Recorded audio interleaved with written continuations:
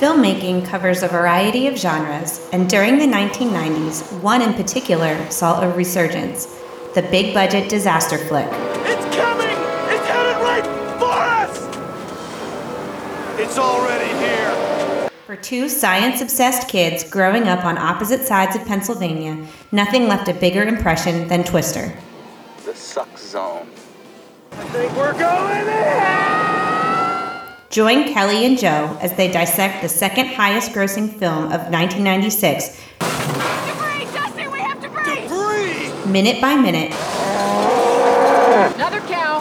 Actually, I think that was the same one. And relive one of their favorite movies of all time. No, that was a good-sized Twister. What was that, an F3? Solid F2. Tornado warning continues now.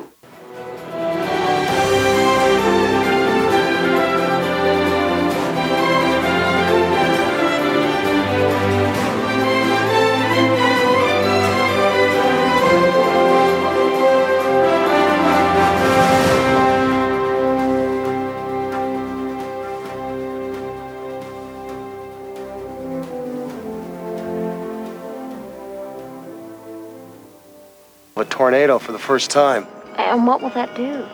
If we knew how a tornado really worked, we could design an advanced warning system. Aren't there already tornado warnings? Well, the civil They're not defense- good enough. They're nowhere near good enough. Right now, it's 3 minutes. If we can get this new information, we can increase warning time to 15 minutes. Give people a chance to get to safety.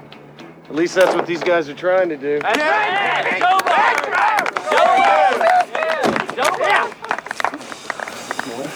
I can't believe you actually did it. Well, we did it. All right. How do you get it in the tornado? Well, you got to get in front of the tornado and put it in the damage path, and then get out again before it picks you up too. It's the suck zone. Excellent. Joe, we got major action. The NSSL says the cap is breaking. Tower's going up 30 miles off the dry line.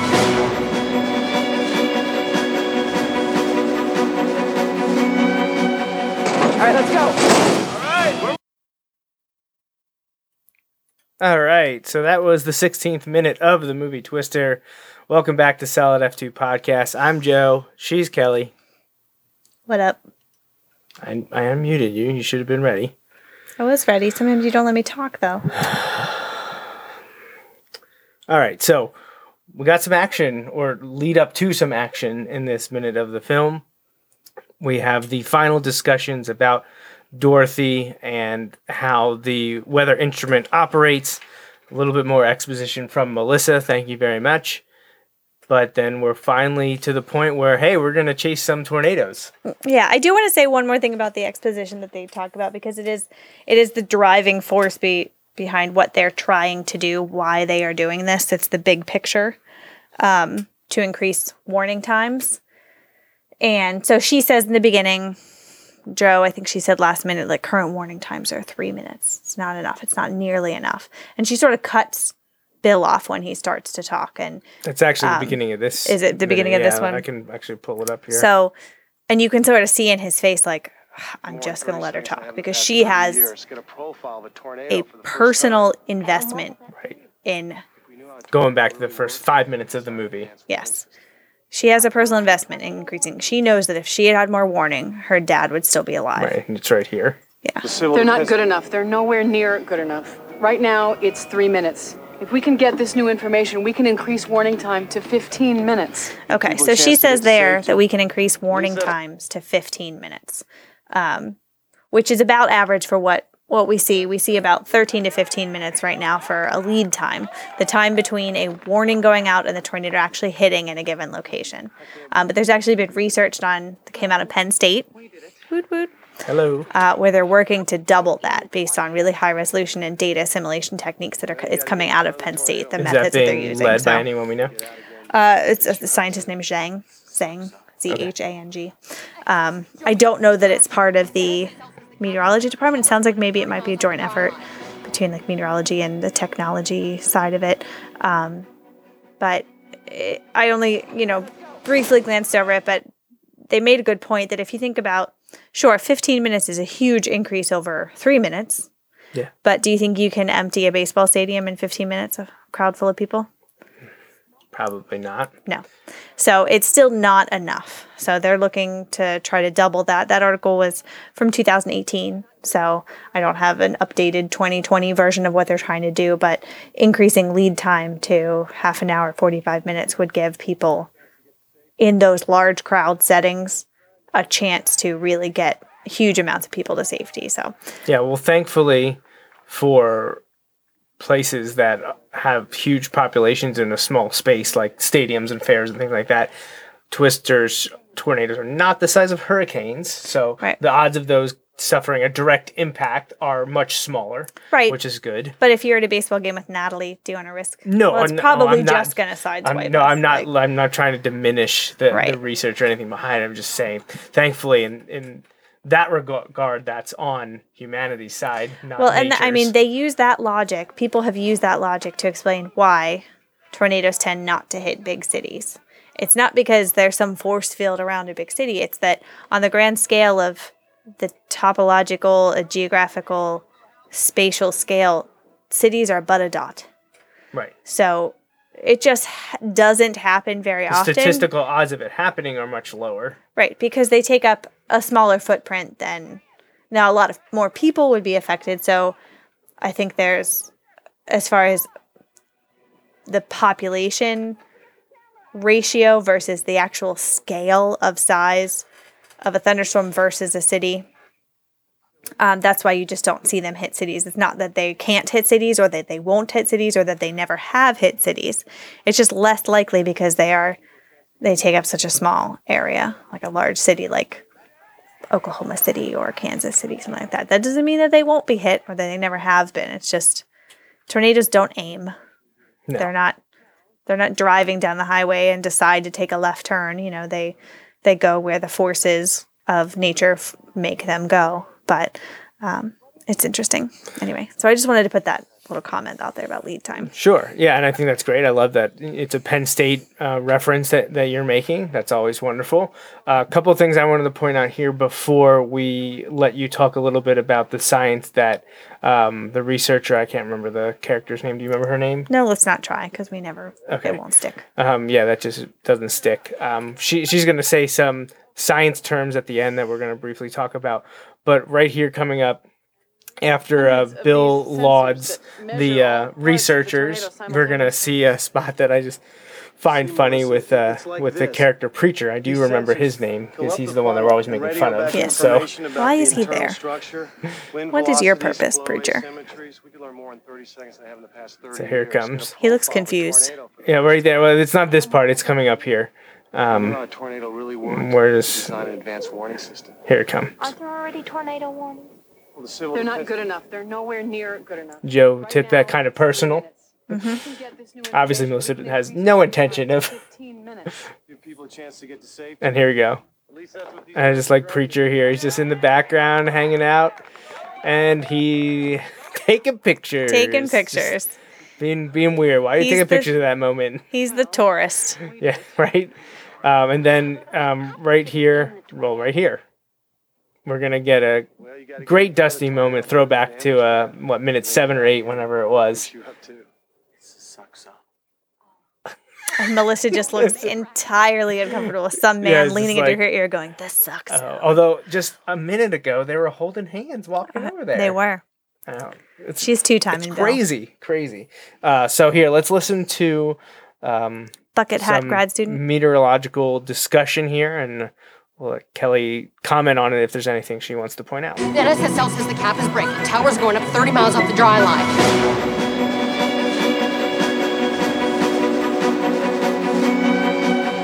All right, let's go. So it looks there, sorry, before you jump in, that they're like waiting to see if Bill's going to say let's go, and then everyone remembers that Joe's in charge.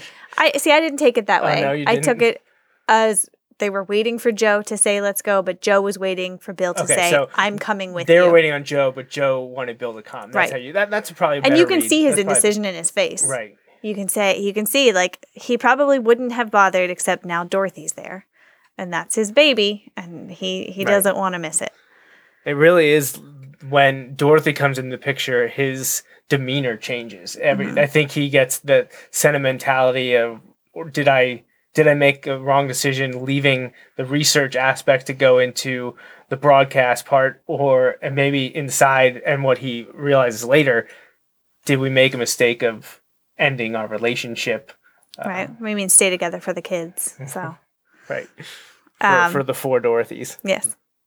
So, all right. Do you want to listen to that one more time, or you? No, I can just dive into it. I can explain it if you'd like me to. Yes, I would.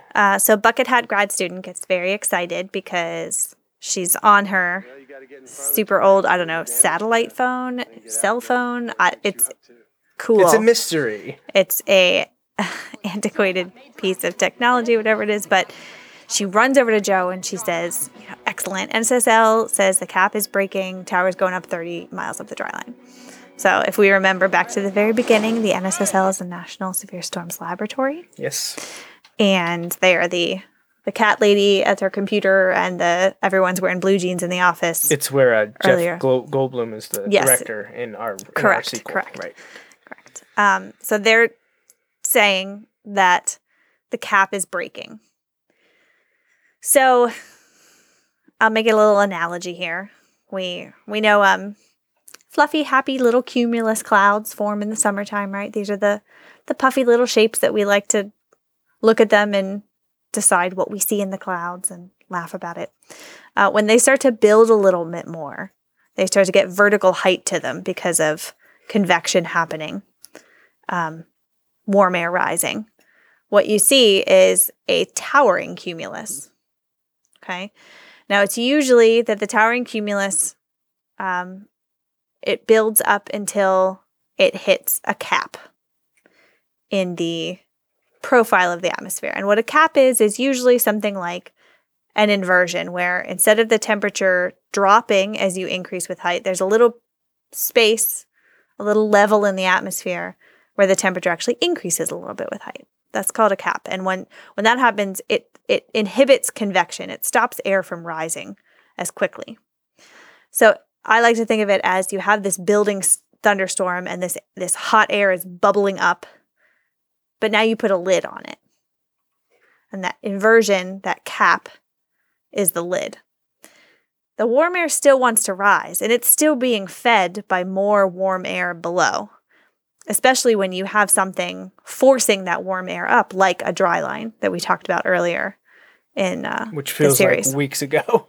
It does, but what something like that does is it starts that convection. There's a little bubble of warm air on the ground, and it will rise as soon as something gives it a little push. And that dry line gives it that little push.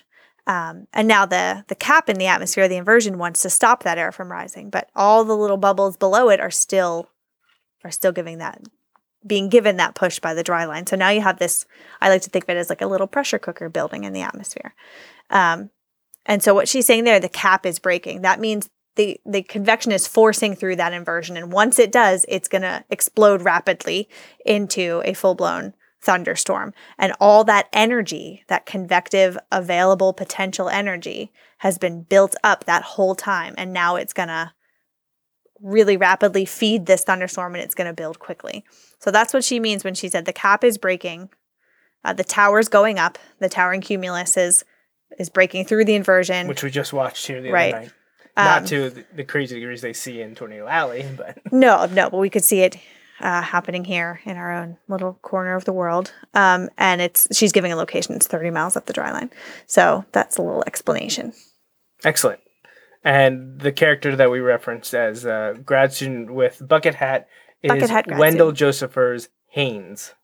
Okay, I'm still going to call her bucket hat grad student. Her name is Haynes. So all right. That's a little, and of course that's what makes them all say, let's go. And they rapidly start to clean up all their shit that they... So here we are, 16 minutes in. Now we saw in the intro with young Joe, Tornado then, which we learned was an eventual F5 despite the Fujita scale not existing. But we're going to dial it back now and start with our F1. We're going to get to see the initial chase.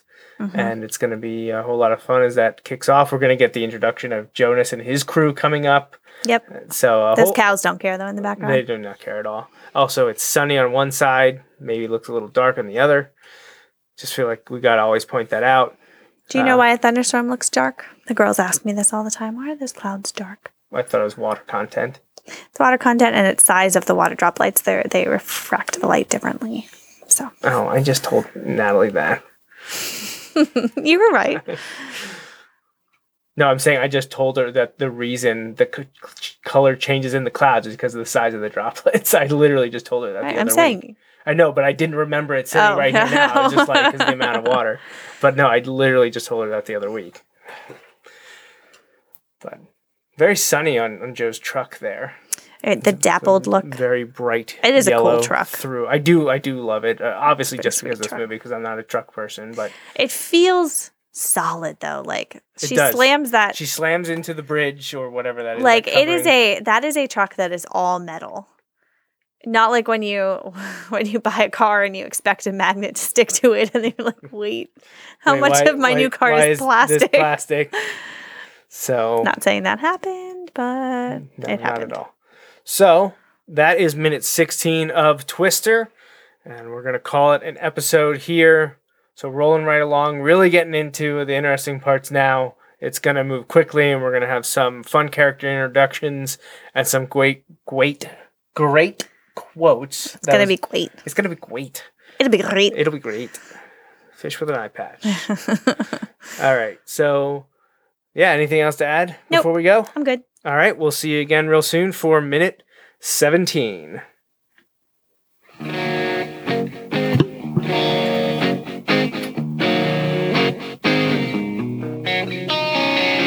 Thanks for listening to the Solid F2 podcast, a minute-by-minute breakdown of the movie Twister.